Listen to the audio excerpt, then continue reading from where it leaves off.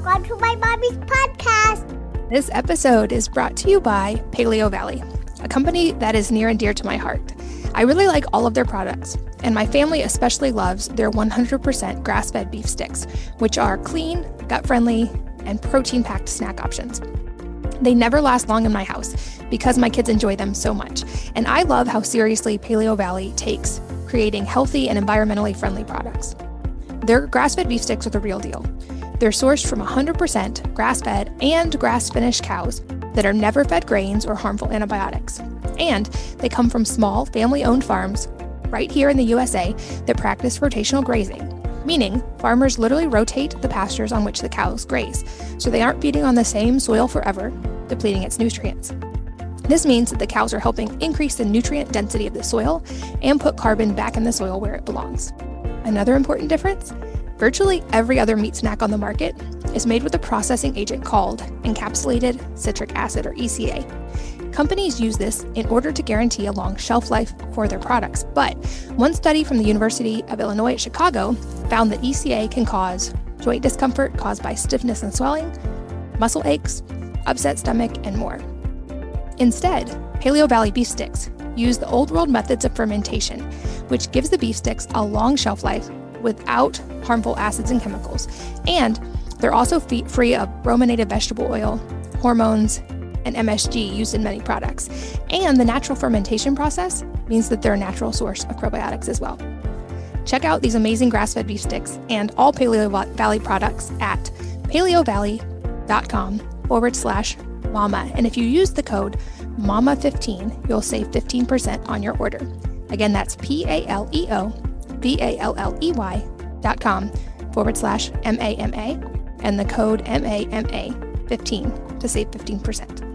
This podcast is sponsored by Wellness. That's wellness with an E on the end. The brand I co-founded when I realized there just weren't truly natural alternatives to some personal care products that performed as well as many conventional brands. We've been sharing our popular toothpaste and hair care for almost 2 years, but today I'm excited to tell you about a new star in our lineup. The charcoal toothpaste that provides the same mineral-rich benefits as our original whitening formula with a boost of charcoal for extra whitening and mouth-supporting benefits. It's made without glycerin, using oral microbiome-friendly ingredients to help your body create stronger, healthier, whiter teeth while you sleep. I love to use charcoal and whitening toothpaste on alternating days to keep my teeth looking and feeling their best. You can check out our toothpaste and all of our products at wellness.com. That's WELLNESSE.com. Hello, and welcome to the Wellness Mama podcast. I'm Katie from wellnessmama.com and wellness.com. That's wellness with an E on the end. And this episode is all about the chemicals you're probably encountering on a daily basis without even realizing it. I'm here with Kale Schulte, who has a lot of experience and personal experience in this area. He's been in research and development for different products for over 15 years, but he's also chemically sensitive and has a background in chemistry and a very innate natural ability to smell and react to things. So that makes him effective in formulating. And we go deep on how he grew up in a botanical garden and how this influenced his life, how he got into the world of formulating natural products, the biggest offenders in your products and what to watch for, and why companies aren't required to disclose ingredients in care products, the reason to be careful about scents in products like air fresheners, perfumes, laundry, etc., and why indoor air is often the most toxic, as well as guidelines on how to actually choose good products and which scents can be beneficial. So lots of directions on this one. Without further ado, let's join Kale. Kale, welcome. Thanks for being here. Glad to be here.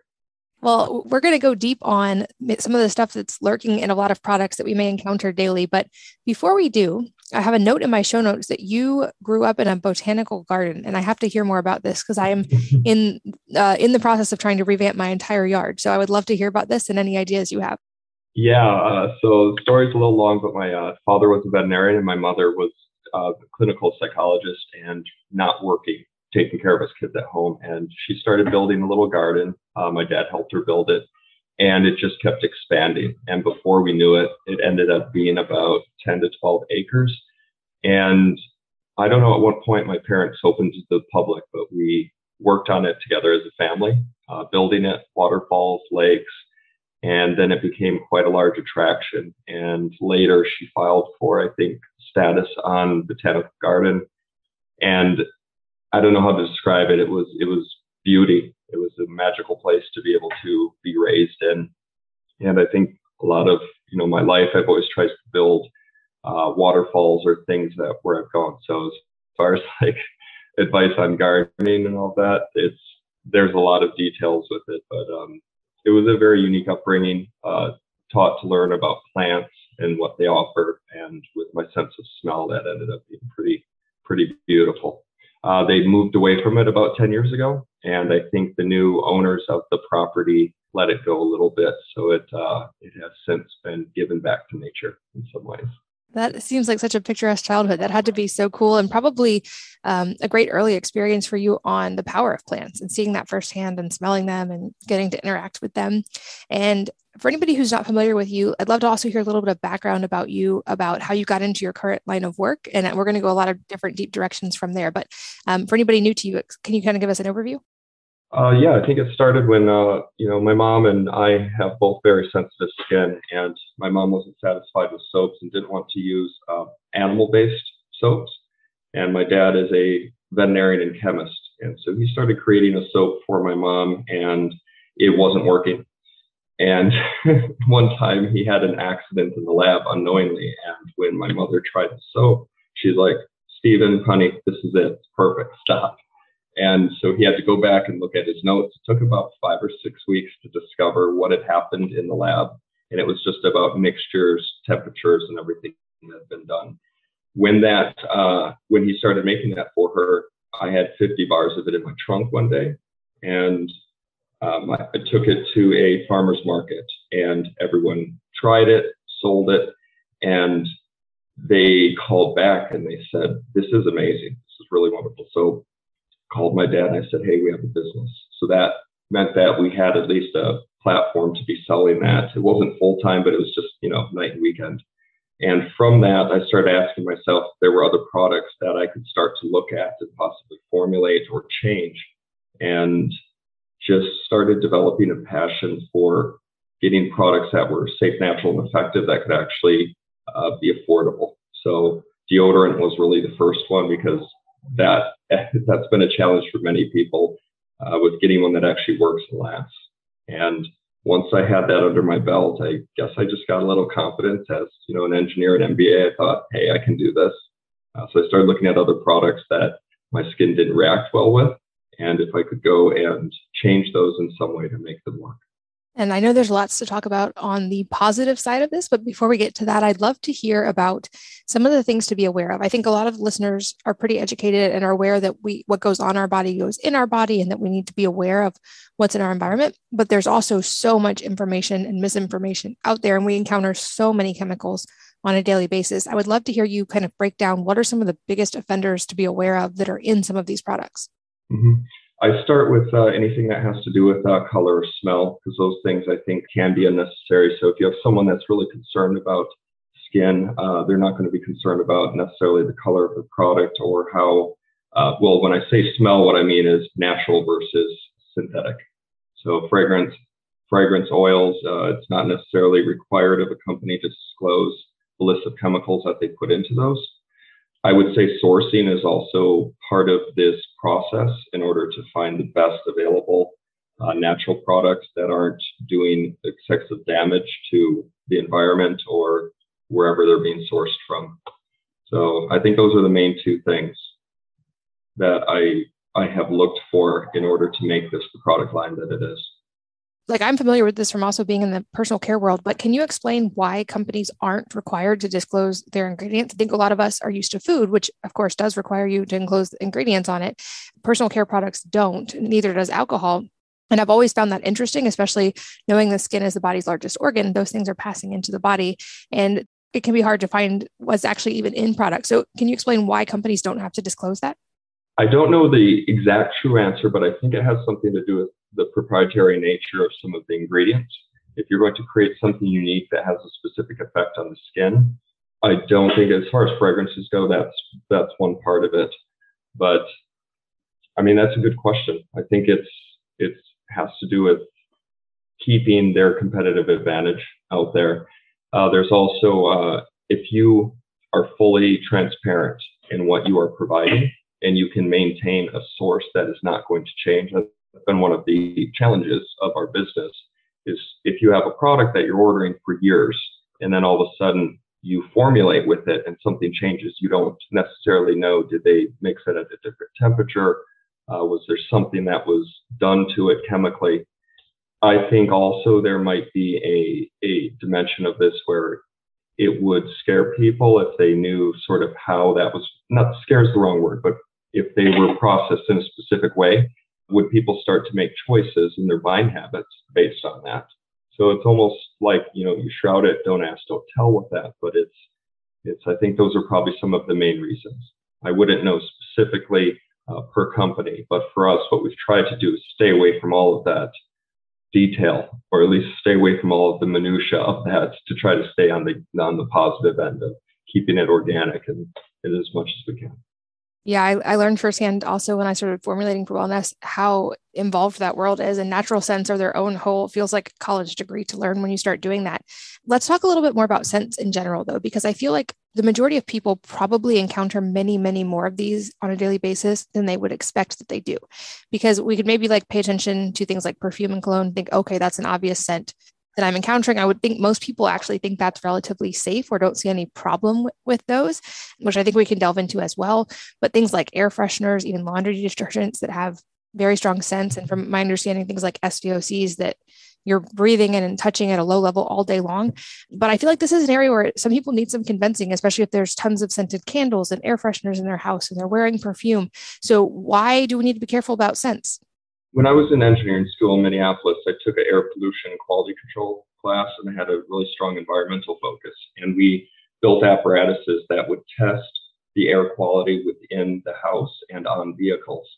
And you'd be surprised how many VOCs and other things are floating around the air in places. And our conclusion was the air that is in your house is sometimes some of the most toxic. What you have under your sink that you're going to use to clean your countertop, all of that emits a certain amount, even just being under your sink. And then when you use it, it's everywhere. Beeswax candles versus soy or paraffin, these things have a way of infiltrating all of the surfaces and substances and air within your home. So I think it's very important that people try to keep those type of chemicals out of their house because that's where you're spending the majority of your time. And also, run HEPA filters and the like. I'm extremely sensitive. So just out of just my natural need or sensitivity, that's required. I mean, I'll go into people's houses and I'll start having a reaction at times. I'm a little sensitive to dogs and kind of allergic to cats. So I'm kind of my own canary in the coal mine when it comes to that. And can you explain a little bit more about what it means to be chemically sensitive for someone who's not familiar? Because I also wonder if maybe there are kids who have this, but it's a harder thing to pick up on maybe for parents than maybe a cat allergy. You see a direct response. So can you kind of explain what you mean by chemically sensitive?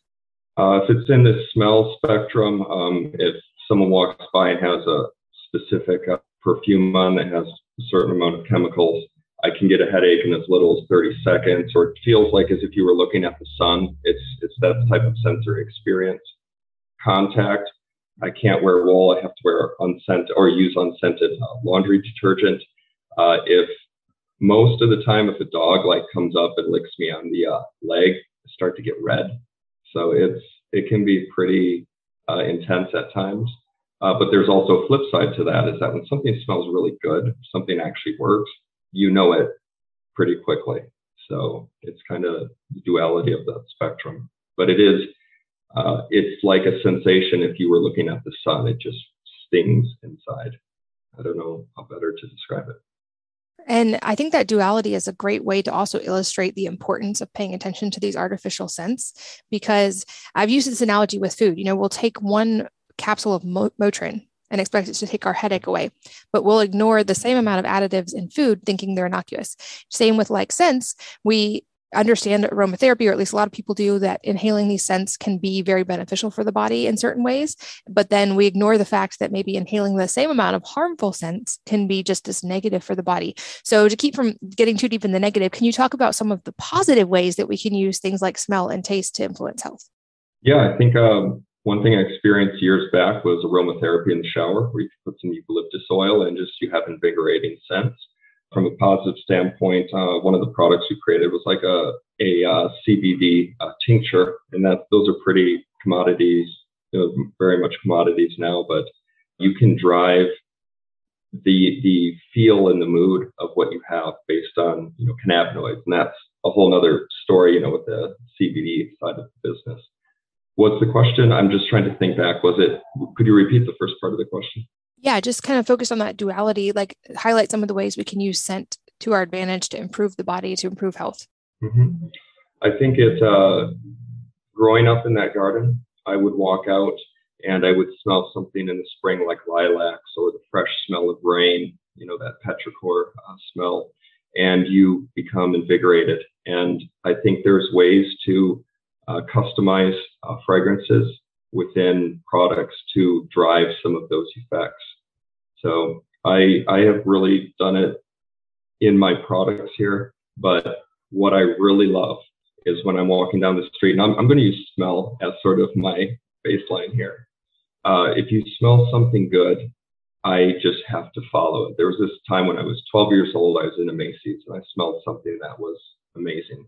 And I followed it around, and it ended up being this lady, and she was startled. I said, "Can I just ask you what you're wearing?" She told me, went and bought it at Bath and Body Shop, tried spraying it on people and didn't smell like that. So there's a combination of the mixing of people's pheromones as well as that product. So I think it's a little custom for each person, but that's where I started getting at least the drive to try to make things that smell in the way that they do, to take that sense.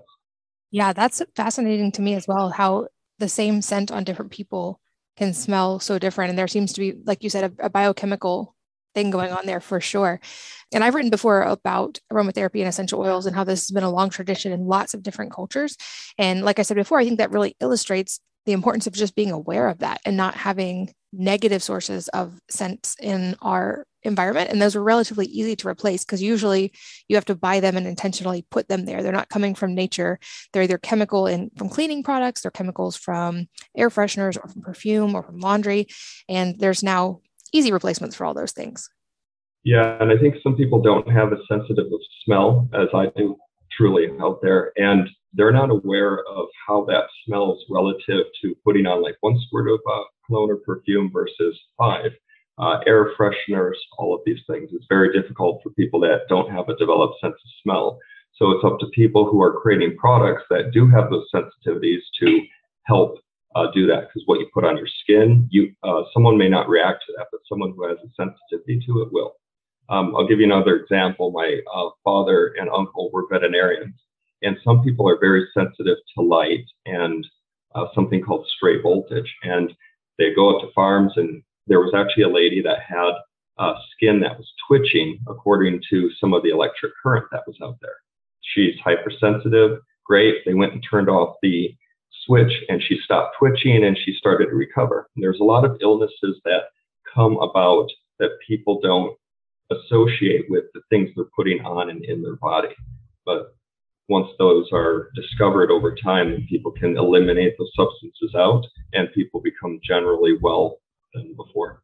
And I would say most people don't have the same developed sense of smell that you have. And hopefully most people don't have, at least they know of chemical sensitivities, which is why it makes you a good marker for these products. But for someone who doesn't have those abilities, are there any guidelines for researching, since most companies don't necessarily disclose everything that's in these products, for reading the labels, for researching, for figuring out what you're actually interacting with?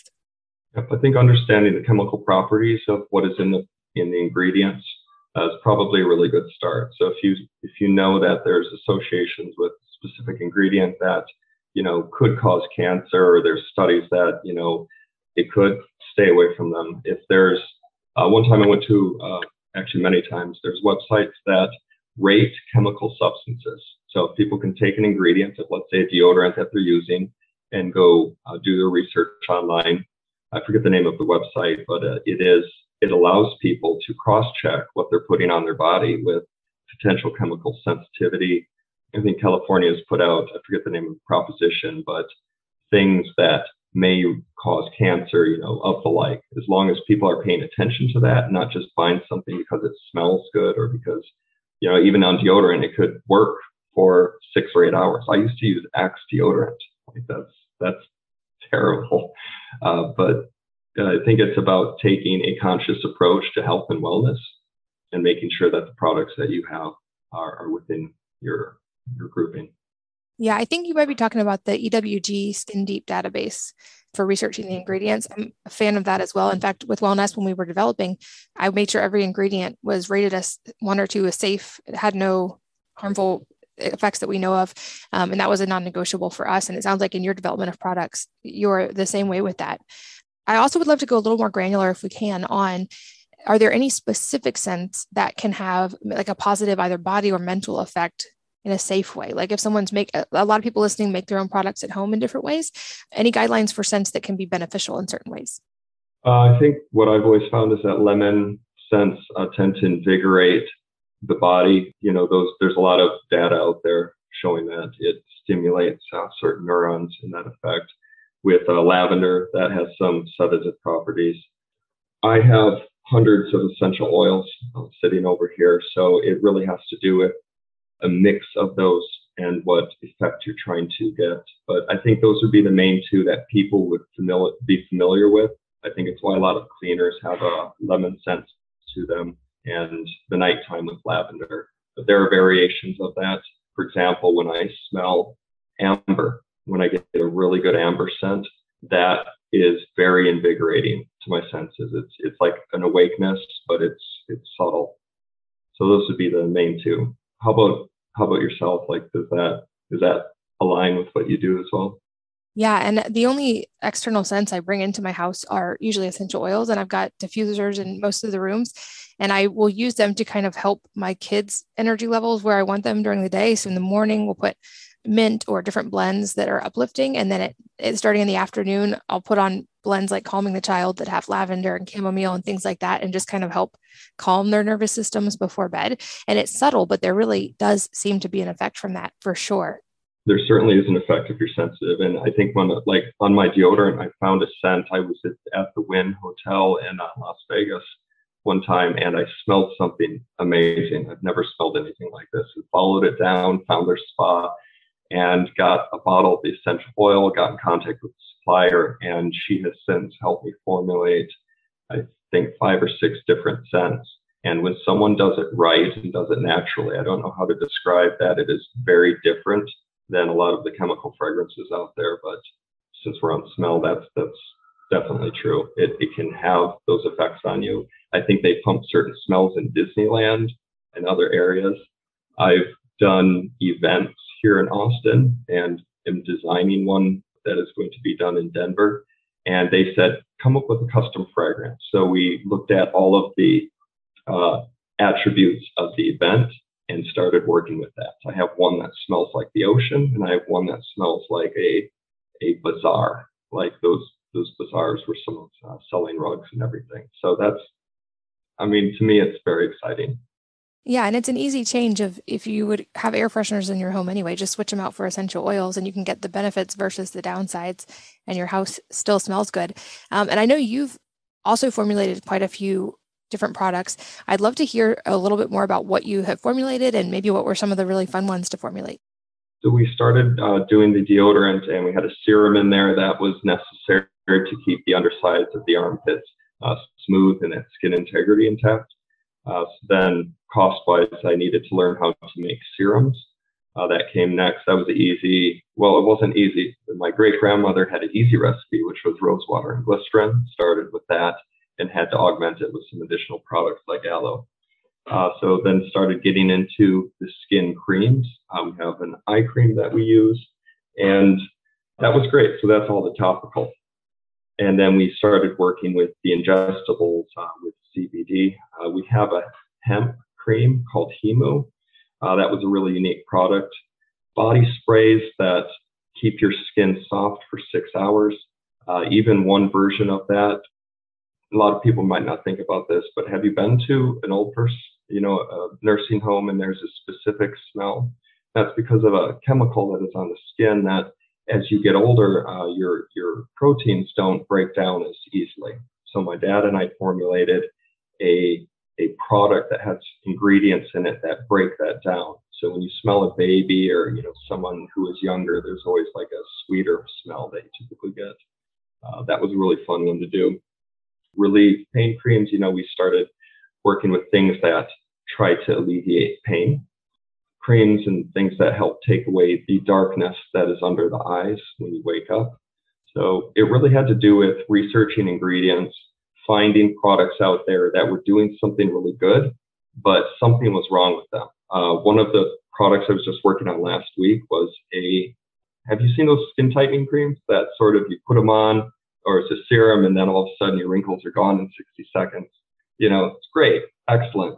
There's some problems that I found with that, and I think I've solved them as of yesterday. It was an elasticity problem and the ability to put on makeup and foundation after it. So my goal is really to be looking at products that are out there that have a lot of great attributes and trying to reverse engineer them and make something better, because my skin might be a little bit different and maybe there's a way to make them better. That's really fascinating. And I know a lot of people listening, at least for me personally, I know that as I get older, I'm more aware of skincare than I was in my 20s, certainly. And without wanting to turn toward the unnatural stuff like Botox, I'm against all of that. Like, I would love to know any tips you have for the anti-aging side of skincare using natural ingredients, because I know there's a ton of products out there, not a ton of natural ones that seem to be super effective. Yep. I'll say just on a non-health or non-product thing, the sleep, the water, the exercise, all those things definitely play a part to that. But understanding your skin is one of the first things. Some people have more oily skin versus dry. So if you're going to be putting something on that's going to sit there during 8 hours at night, you should know if it's going to be a water-based serum or an oil-based cream. That's probably a good place to start. And could repeat the first part of that question again. I got a little sidetracked with some of the thought process. Just anything related to effective natural ways to combat aging or to keep skin elastic and healthy and young. I think just having products that react well with your skin and that over time are going to show those results. I think it's a very personal thing, because I've put on products that people have sworn by and I've had a reaction to it. I've put on products that people are like, this is fine. And I start to notice, crow's feet, wrinkles reducing. I'm also of the belief that, try to hold off as long as possible on Botox and anything unnatural. And I don't know if I have much more of an explanation for that answer. It's been a personal journey to find my own products and create them. So trying someone else's products it's interesting. Yeah. It can be bad sometimes too. I've had skin reactions that haven't been kind. Have you had that with products you've created, like negative reactions, or what are some of the risk and obstacles you run into with formulation? I'll admit my first deodorant formula 7 years ago, I didn't smell for 3 days, but I had a skin reaction under my armpits that lasted a month. I threw everything away and I was essentially giving up until I started reading some articles on people that had something similar, and found out to be that it was a baking soda sensitivity. So baking soda is in certain concentrations, which if people don't understand their body and their chemistry, it can really be harmful. So reduced that, replaced it with some more magnesium hydroxide, and was able to do that. But that was probably the worst case of some reaction happening. The other was we formulated a group of products for a company in New Zealand, and they were required to put certain fragrances in there to abide by standards of import. One of them was cinnamon. Cinnamon is a very difficult product to have in any cream that's going on the face, and even in the smallest concentration, my face was completely red. So it's just one of those things that you have to understand how your skin's going to react to those substances, even in the smallest quantities. But those are two that I created, at least back in the day, that did not react well. Those were failures in the beginning. Yeah. And just like in my world is more the nutrition side, just like in that world, there's so much personalization and individuality that comes into play. And so, like I tell people, your body's a chemistry lab, and you're not necessarily going to have the same reaction in every body. So it's learning that personalization and learning your own experimentation. Because, like to your point, you could have the same ingredient that might be great for one person, and it's not that the ingredient itself is bad; it's that people have different biochemical reactions to that. And I'm glad you brought up deodorant, because this seems to be a struggle point for a lot of people. And most people have probably heard the problems with a lot of conventional deodorants, not just the scents, but the added aluminum and the antiperspirants, which blocking your body, one of your natural detox pathways of sweat, isn't the best plan long term. But a lot of the natural ones overuse baking soda. And I hear from a lot of people who get that itchy reaction and then give up on it. And so is that a concentration issue? Like, is it in smaller amounts, it tends to be fine? Because it also seems like in a natural setting, that's the more effective ingredient to use. Yep. So what I did was I found where the threshold was, and this was something I had to edge closer to. So made a certain amount of batches that had increasing amounts of baking soda in them, and the replacement ingredient was magnesium hydroxide. That works extremely well to do the same stuff. I also have the activated charcoal in there, which helps with moisture and absorption. You still want to be able to sweat a little bit in your armpits. You don't want to clog those pores. So that had to be stepped up to a point where I started to be sensitive. And what I did then was I cut that in half. I remember that one specifically because I'm like, I want to make absolutely sure that even if someone is more sensitive than me, then they have that. So that was the creation of it. And you're right, deodorant's just one of those things where people, they also have habits on how they use the product. So if you imagine you have a stick of deodorant, they want to rub it on with the deodorant stick, no mess, no fuss, no anything like that. Our deodorant is closer to the consistency of like a very hard clay. So you can rub it on with the stick that is there, but I've used my finger with it for 5 years. Rub it in completely so there's a barrier layer there, no issues whatsoever. And I can also go to Whole Foods and essentially get all of the ingredients that are in my deodorant.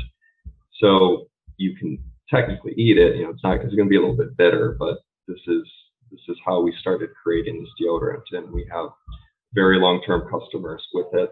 Would I like it to be spreadable, easier with the stick?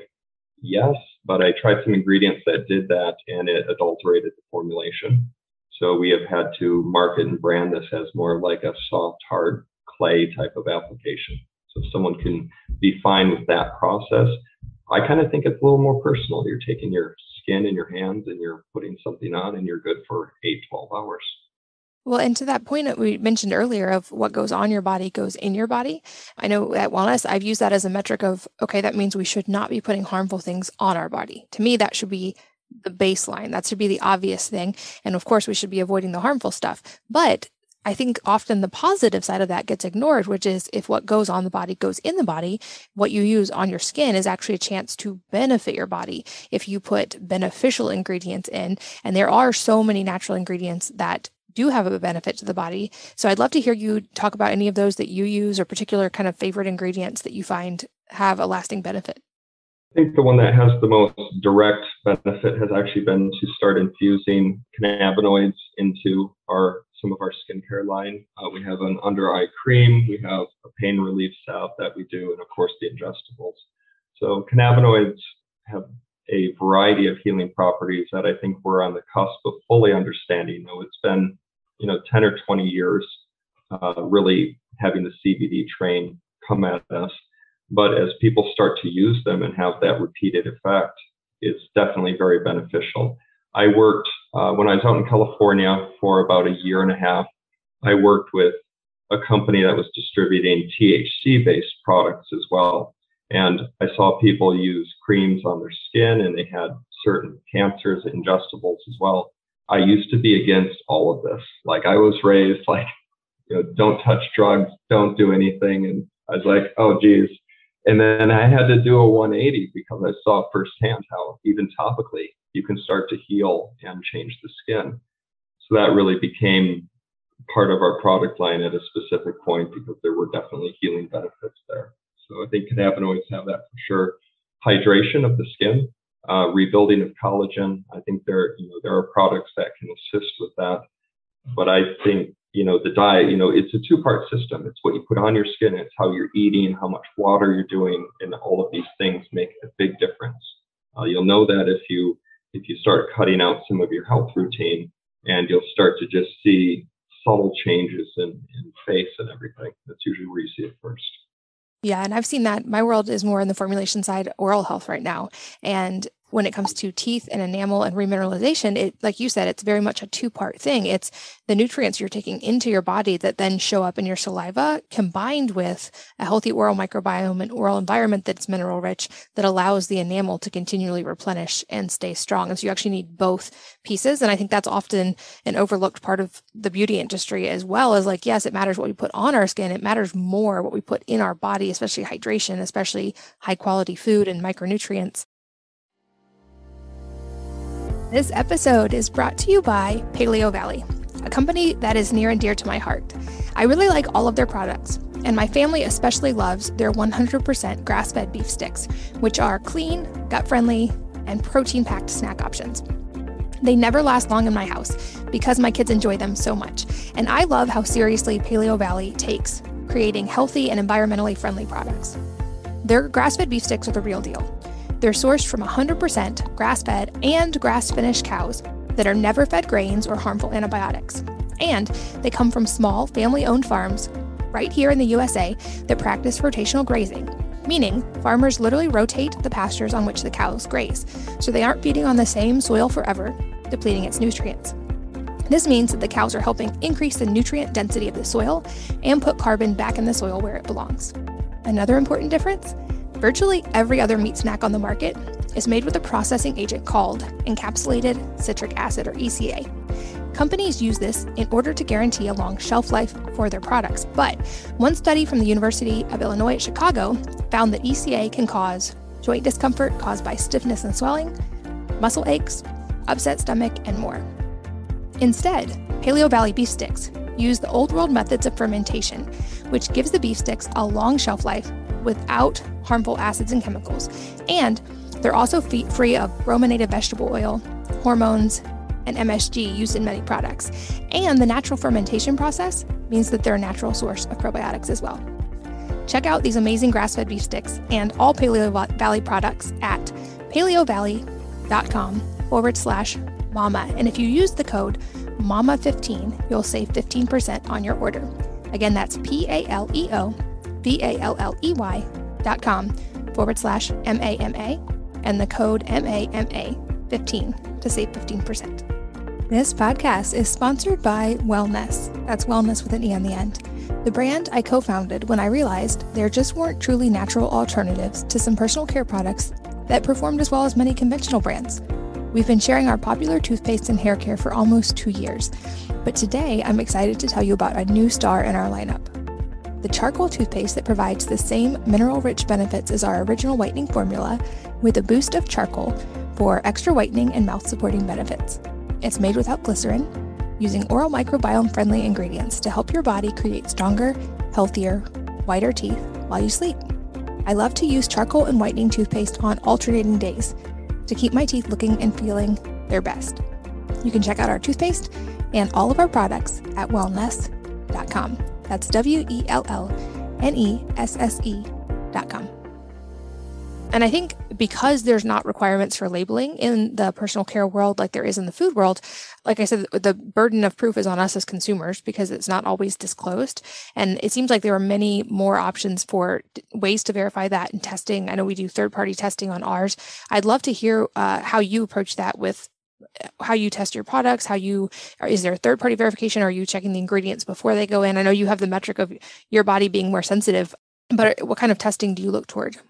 When we're talking topical products, we're looking at the ingredients first. So we're making sure that at a bare minimum, those, if they're not allowed by, let's say, like a Whole Foods or a larger company, that's one thing to look at. Also the site to double check those. So I know if I'm putting specific ingredients in, starting at a certain standpoint, certain testing facilities are quite expensive. If we deal with CBD products, we have to do the equivalent of about $400, $600 in testing per product, depending on looking for heavy metals, pesticides, fungus, anything like that. So that is required by law to keep the quality and standards where they should be. It wasn't in the past, and you have people putting out products there. They sell a whole bunch of them, and all of a sudden people are getting hurt by them. When I deal with the skincare products, I start with ingredients that are already on the good list so that I know during formulation it's not going to have that sensitivity. And I have never encountered this, but you could encounter where if you're putting certain ingredients together, you might create another, compound or something that is there. So we do probably about a month to 2 months of testing. My mother has sensitive skin. My friends do as well. So I make some guinea pig friends, I guess.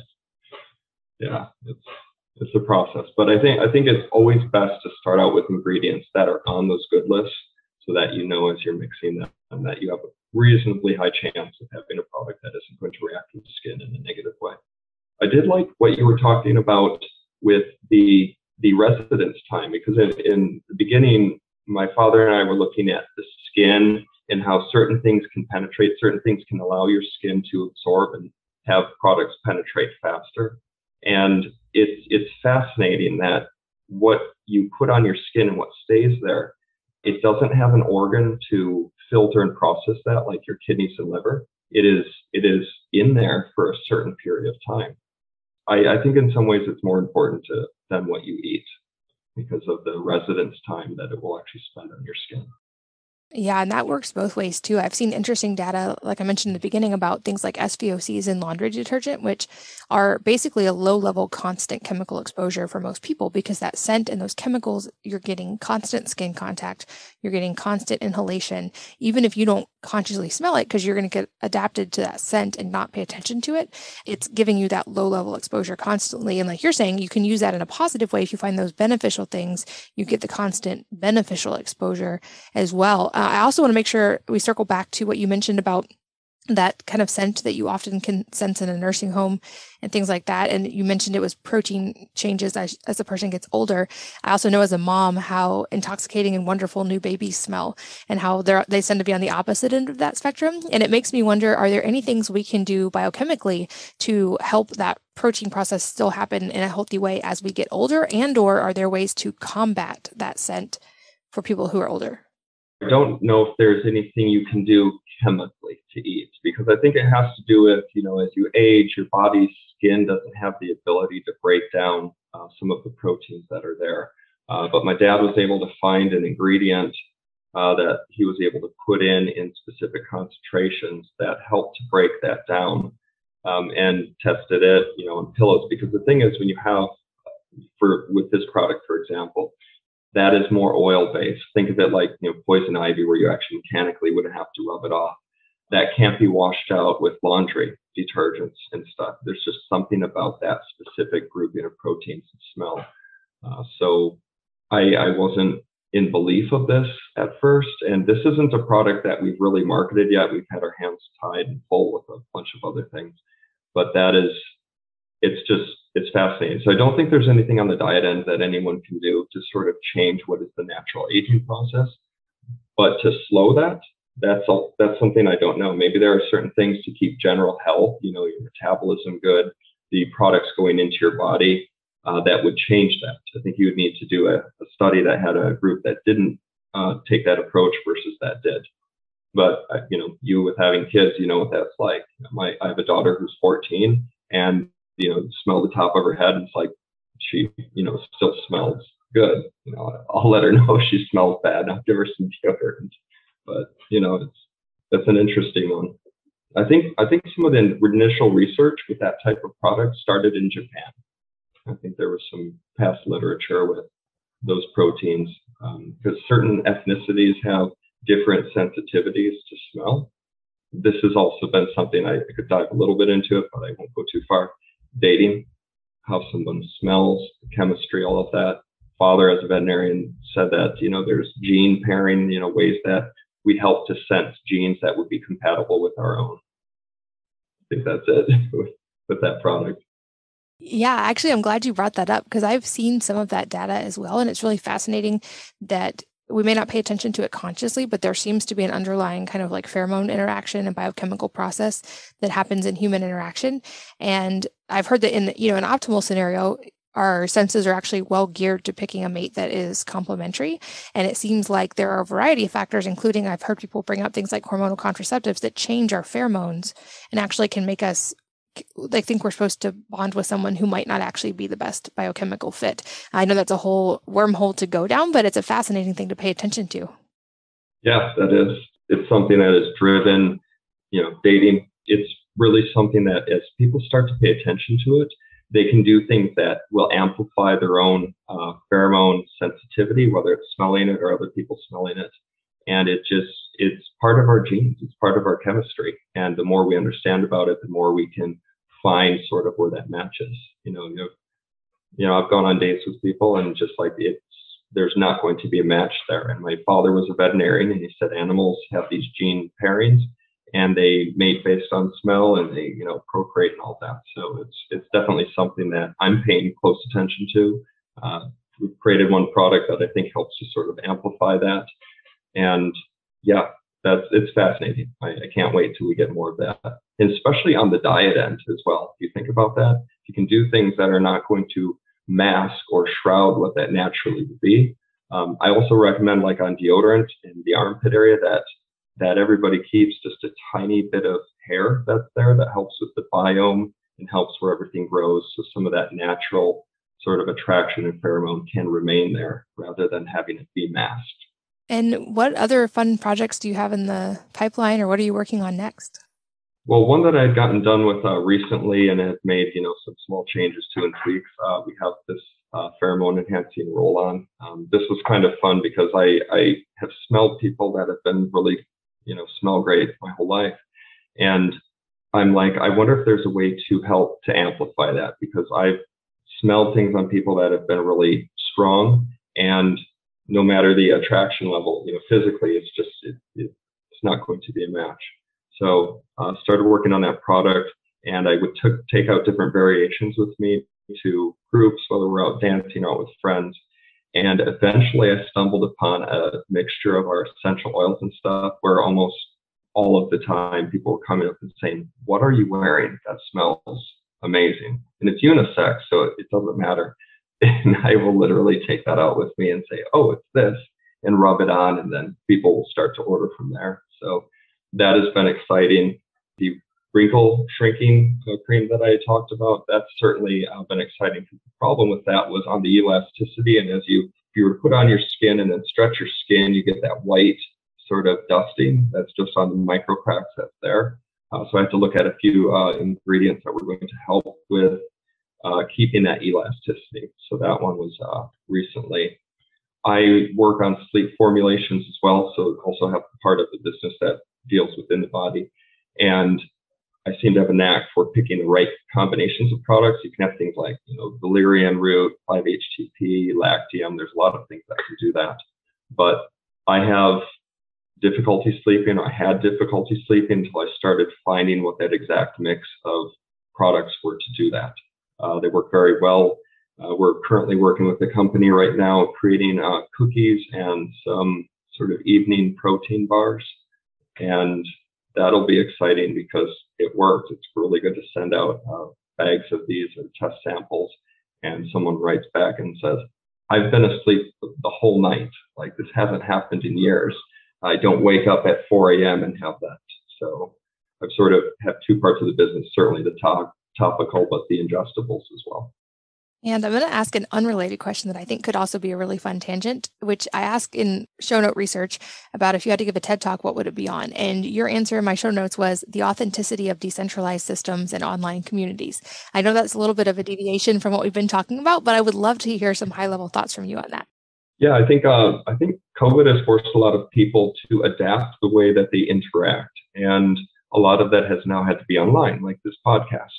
So what I have found is that if you're going to join online communities and talk with people, in one of the groups I've talked with, it's about finance, everything, Bitcoin, stocks, GameStop, all that stuff.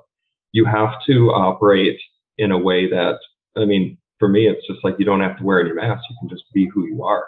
And I think what I have found is that authenticity, now that we're starting, in Texas, we're pretty open as far as masks and everything, the restrictions here. A lot of people have taken what they have learned through online sort of interactions and started applying it and being nicer to people. Maybe it's just me, but I think they're starting to do that. The whole decentralization part of that.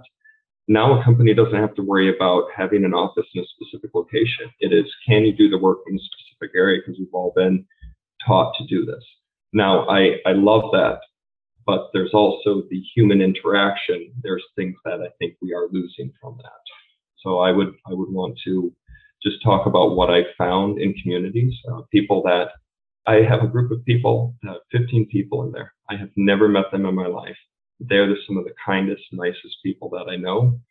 We know intimate things about each other's lives. We've sent each other gifts. Like it's just has bloomed into this thing that I didn't expect pre-COVID. Didn't have a lot of this type of interaction, but there's beauty in it. And there's a real vein of authenticity that I think is developed through online relationships. Yeah, the world is definitely shifting. And I've had so many experts on this podcast that mention community as being one of the actual most important factors in health and longevity and so many other things. And I think this is a challenge of our time, is how do we adapt that in an increasingly technological world? The mental health aspect of that, with groups of people that just might not need to hear others. I mean, someone could do many TED Talks just on that. I think it's an incredibly positive thing. I think it's a paired thing. You need the human interaction as well, but I'm very happy with it. And then a couple rapid fire questions I love to ask at the end of interviews. The first being if there is a book or number of books that have profoundly influenced your life, and if so, what they are and why. Well, Lord of the Rings is amazing because that just, my brain goes on fire with adventure and creativity. To be honest, I haven't done a lot of reading in my early life. Only in the past 3 or 4 years have I developed a passion and read probably 3 to 4 hours a day on various article sites and everything else. So book-wise, it's kind of difficult to say that.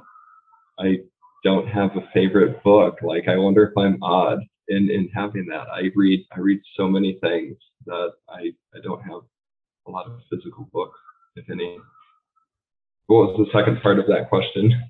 Just ones that have had a profound influence on your life. And I'm with you though. I don't like favorite questions because I don't like picking one.